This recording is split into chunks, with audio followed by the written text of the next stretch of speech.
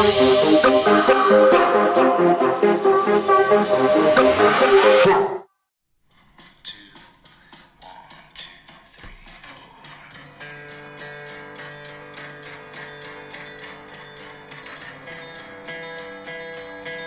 hello everyone. This is the Flower Bombs, episode 2.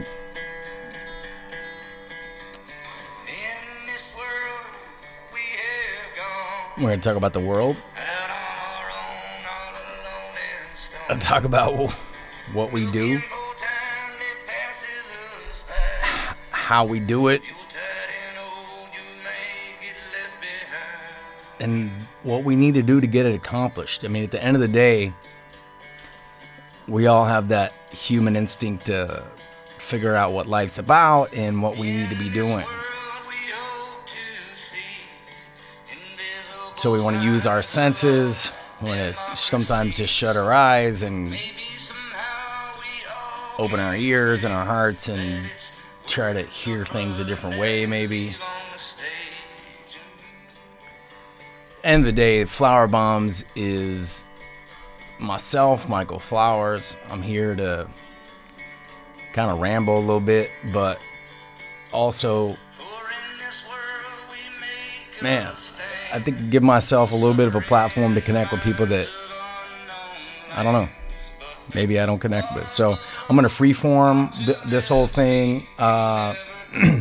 Strap in, buckle up. I have no idea. I wrote an outline out today because I wanted to figure out what episode 2 was going to be about. And so I thought, what better thing to talk about than what's happening in my life, which is kind of a reprogramming, if you will. And I tell you, it's been kind of tough, to be honest with you. So again, my name is Michael Flowers. This is the Flower Bombs. It's episode 2, and I'm in the studio. So I'm technically, in front of my gear. I can actually get a little warm and lovely with you here. Hey, how you doing? But I'm recording, so it's different than episode 1, and I just want to make sure that you guys stick around for the next 15, 20 minutes. That's really all I'm going to try to put out there. It's about 7:30 in California, my time, so I'm going to get right to it. One of the things that I am very intrigued by and that I think about often is the term neuroplasticity. And I am going through some things right now that are driving me crazy. And I think most of that is in reference to my reprogramming that is happening. So I'm going to dedicate the episode 2 of the Flower Bombs to, it's just reprogramming. And first I want to start out with that word neuroplasticity, because at the end of the day, like a lot of people, it may be a weird word for people. And I don't want it to be weird. So let's do the Google thing. So I pulled up, I'm on my computer right now, like literally stretching some shit out. I'm going to read the brain's ability to reorganize itself by forming new neural connections throughout life.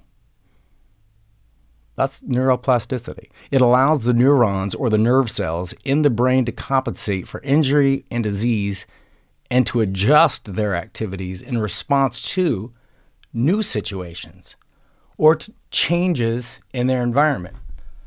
I'm going to repeat that. Neuroplasticity allows the neurons in the brain to compensate for the injury and disease and to adjust their activities in response to new situations or to changes in their environment. That means changes in the environment and new situations force the brain to adjust their response levels. And just as traumatic injury and disease affects the human body, we know how to heal ourselves.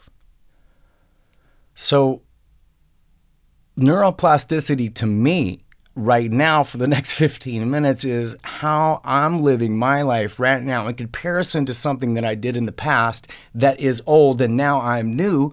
So therefore I am reprogramming myself.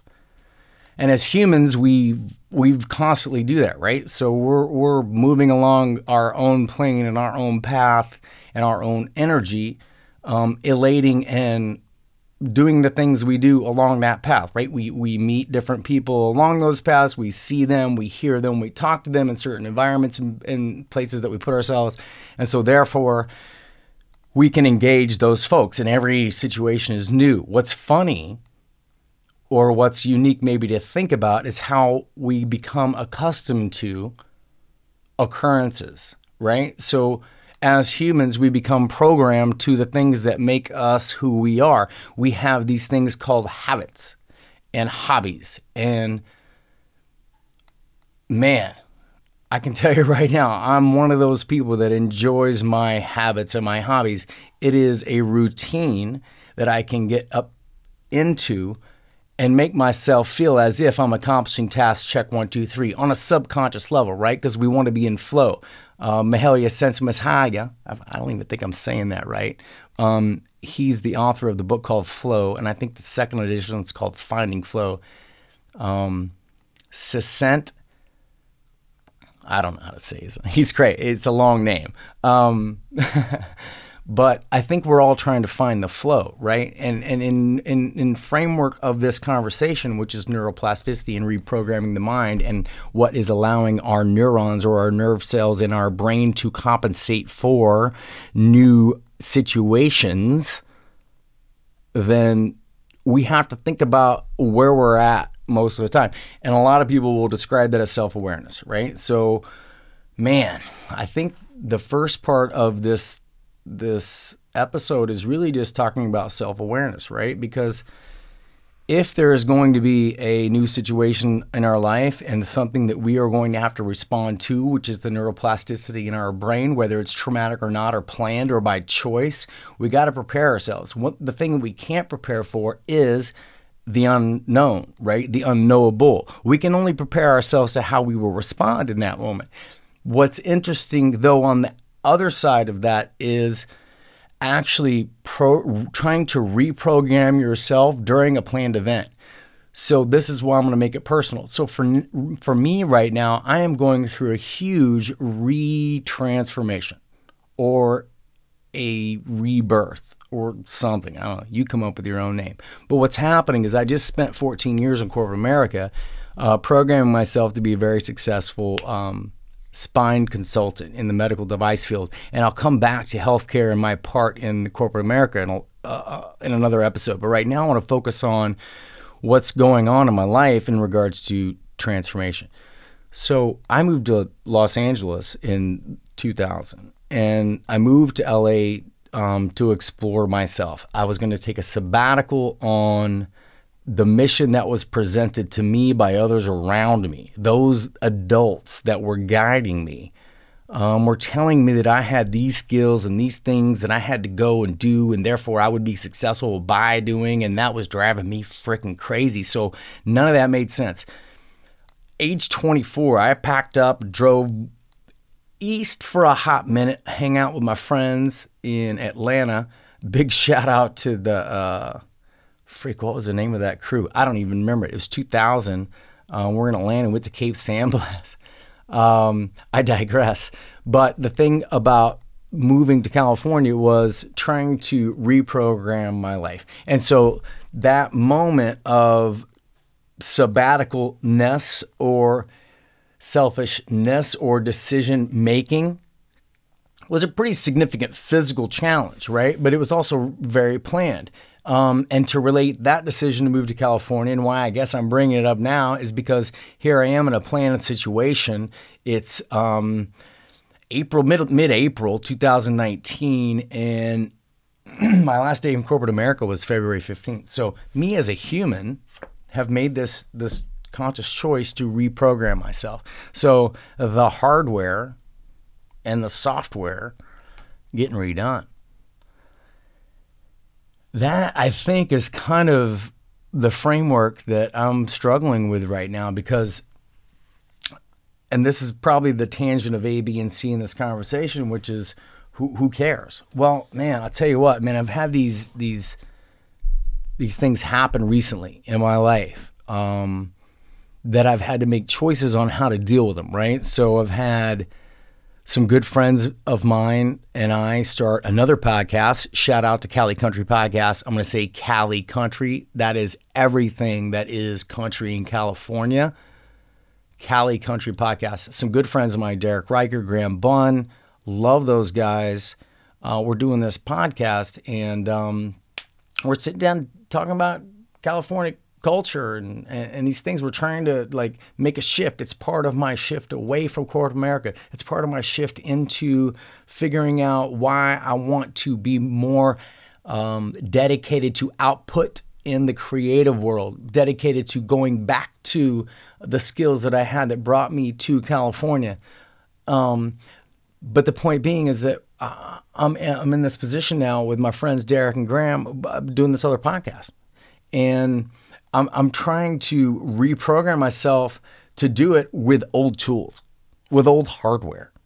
So here I am human. My human hardware is a lot older than my physical hardware. So the hardware is not compatible. I mean, not only is the actual physical literal hardware not compatible, but the human in the hardware is not compatible. Some things are fucking up. Sorry for the F-bomb. Some shit has been fucking up. Man. So I'm going to take a quick break right now. I'm going to come back. I'm going to talk about what it's like to have faced some of the physical problems that hardware comes into play. When we talk about neuroplasticity, I'm kind of rambling on. I'm going to take a hot minute. Come back, see you in a minute. One love.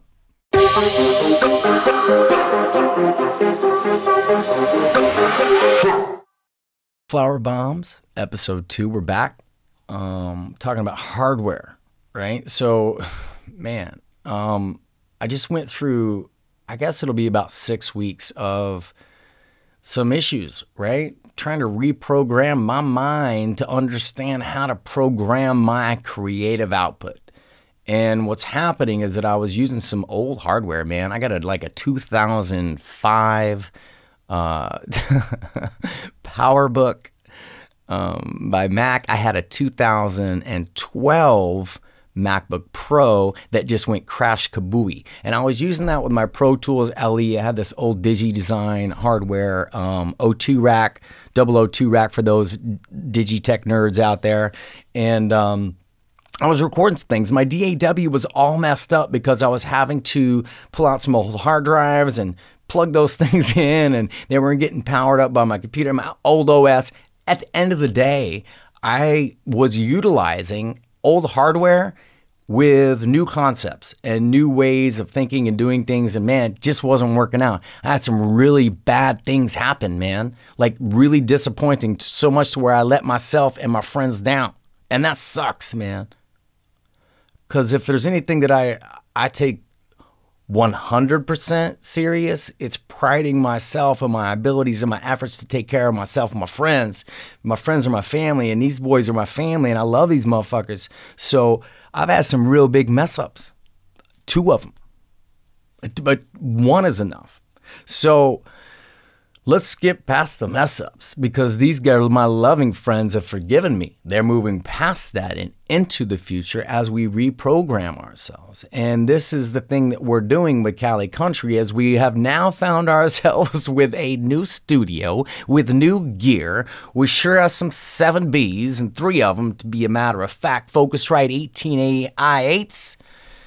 I got a freaking Soundcraft Signature 10 over here mixing shit down. I'm telling you right now, I have bought brand new XLR cables, brand new USB cables, the connections, the hardware, the things that we need to capacitate the things that we are doing.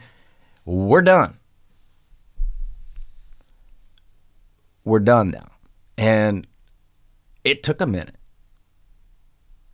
It took a minute. So think about it. Pause for a second and go, damn, man, fuck. What the hell was going on the last 6 months that I didn't have my cloud lifters or my Focusrite through my XLRs and getting my shit into Logic 10 through my new iMac Pro with these Shure SM7Bs in my guest bedroom and get this thing soundproof so that my homies sound good, right? Like, we want to sound good. We want the passion, the energy to come through, but I don't have to be thinking about the problems. So So let's circle back to what we're talking about. Neuroplasticity, reprogramming hardware, right? Humans, we are that hardware. We are the beings. We are the vessel of all things coming in, sun and moon and light and energy and conversations through our ears and our faces and our nose and the senses we got. All I got in my studio is a bunch of new hardware. And it sounds fucking good. It sounds really good. It sounds so good. I'm going to get up on it. It sounds really good. It sounds so good that I'm doing my own podcast now. And I'm describing this change. So humans, as hardware, as vessels, as atoms that we are, I digress. I read this book in college. So I went to college in 1992. It was a fall of 92. Met one of my best friends, Pete Lovo, there. University of Central Oklahoma. I ended up joining a fraternity called Sigma Tau Gamma. Shout out to Toby Simpson, those hooligans that got me to join. Point being, one of the first things I did when I showed up was try to spend all my scholarship money, because fortunately I was very blessed to come from a broke family that had nothing. It forced me to work my ass off for everything I got. That being said, when I had to go to college, I paid for everything, right? So I had to get all kinds of scholarships and what have you, and athletics and natives and academics was my big one. So I got a 4-year academic ride to University of Central Oklahoma. The President's Leadership Scholarship, Governor George Nye, was the first year of his presidency. I was on his scholarship there. I think there was maybe 6, 7, 8 of us that came in at the time. And I had all this other scholarship money to buy books and stuff from. And one of the books that I bought, I remember it was called Atoms versus Bits. And I don't know who wrote it. I don't know if it's still out there. I can't remember anything about it. But the thing that I just distinctly do remember is the mission or the definition or the framework of what I read. I was blasting through books, man. At that time, you get a book, you read it in a week, you forget it the next month. It's like, did I take a test on it? I hope so, because am I passing? So Atoms versus Bits is very simple. It is this. It is the movement of technology into human culture, lives, socioeconomic situations, and education, and making things more efficient and reducing the static that we interface with, right? So if you look at a book and you're like, okay, well, I was in 1992, I was getting introduced to computers. I didn't even have a cell phone at this time. So we were in the process at 1992 of describing atoms versus bits in a way of like computers. Like, do you have the ability to save a document into a computer and then look at it versus printing it off or typing it and using paper and ink and pens and like literally writing versus computers? Literally. I mean, I don't know. That was it. So atoms versus bits is kind of just that format of understanding or the framework that was like, okay, well, we're reprogramming ourselves. It took this neuroplasticity conversation early in my life before I even understood the definition of it and kind of framed it up. Hardware, right? The capacity. Software is a little different. Human software is the brain, right? So there's no informality about it. It's nerves and a big gelatinous thing and a skull firing nerves that are making us move muscles and make decisions in our prefrontal cortex to do stuff. So you want to talk about emotional intelligence and some of that other stuff. We'll move into that later on. But right now on episode 2, I want to just wrap this up by talking about the software side of neuroplasticity, which is the reprogramming, right? If you were sitting down on a computer and you're going to update your software, it usually takes about as fast as your RAM can process it. Right? So we'll just say that if you've got 32 gigs of RAM, like my new iMac Pro, you're going to process some stuff pretty fast. You're going to be able to process it. If you don't, then you're not. And that's the same thing with humans. When you reprogram your software, you have to have the capacity or the bandwidth to be able to accept the new changes, right? Some people are very prone to change. Some people resist change. There are words like stubborn in the world, or conservative, or whatever you want to use to the people that have a real resistance to nuance and new things, or modernism, or anything new. But that is the nature of progression. And I'm going to move into a lot of these conversations in further episodes. I cannot wait to get my best friend and new roommate, Derek Riker, back here to talk about healthcare. We align on so many things. And we'll talk about how to reprogram hardware and software and humans, a lot with the ideas we have for healthcare. And I'm going to save that. So just please come back, episode 3 or 4. I'm going to have Derek back, and we're going to talk about that. But as we close this up on episode 2, Flower Bombs, and the software and the hardware and the human connection on neuroplasticity and what we're trying to do, I just want to remind ourselves a little bit about what we're talking about, okay?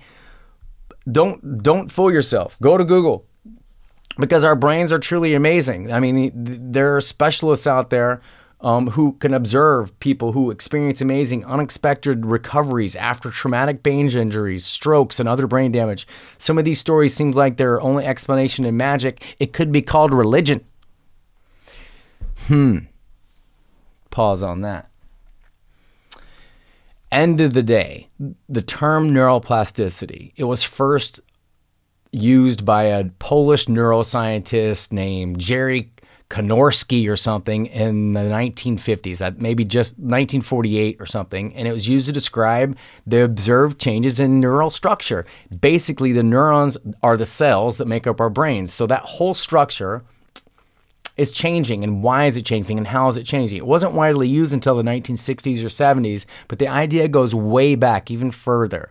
Guys like Damarian and Moravec and Binet, I mean, the father of neuroscience, which is Santiago Ramon Cajal, I mean, he talked about neuroplasticity in the early 1900s, but he recognized it in contrast to current belief at the time that brains could indeed change after a person reached a certain adulthood. So experience and I would say, oh, there's my boys, Graham Bunn and Derek Riker group text. I love you. All I'm going to say is that for many decades, it was thought that the brain was non-renewable organ, right? That the brain's cells were bestowed in an infinite amount, that they slowly die as we age, whether we attempt to keep them around or not.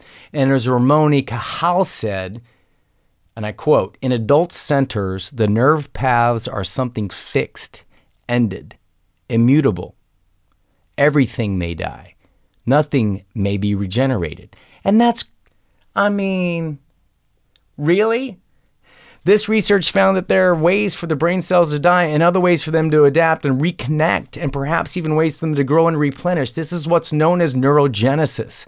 So although related, neuroplasticity and neurogenesis are two different concepts. Neuroplasticity is the ability of the brain to form new connections, right? Reconnect and with pathways and change how its circuits are wired. Neurogenesis, on the other hand, is even more amazing because it's the ability of the brain to grow new neurons, completely new ones. So think about that. You have all these nerve endings in your brain, right? You either reconnecting or growing new ones.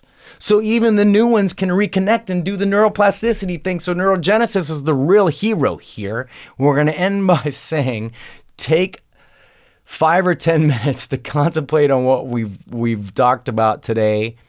Let's think about what we're trying to do sometimes when we make decisions. Are we trying to reprogram ourselves as humans? Are we trying to reprogram our hardware, our software to make better choices? Or are we trying to get physically more fit? Like, what are the things that we're doing to ourselves, and how are we going to change that getting older? Because experience, age, education, all those things come into play. And your brain is just literally a hub, growing new neurons, neurogenesis, and connecting ones that aren't connected, and unconnecting the ones that shouldn't be there, neuroplasticity. I'm Michael Flowers. This is Flower Bombs, episode 2. hope you had some good times talking about neuroplasticity with your friends in the future. And I hope you tune in and check out episode 3. I don't know what it's going to be about because I just rambled here for a little bit, but I'm just happy if you're still here. I'll be back. One love.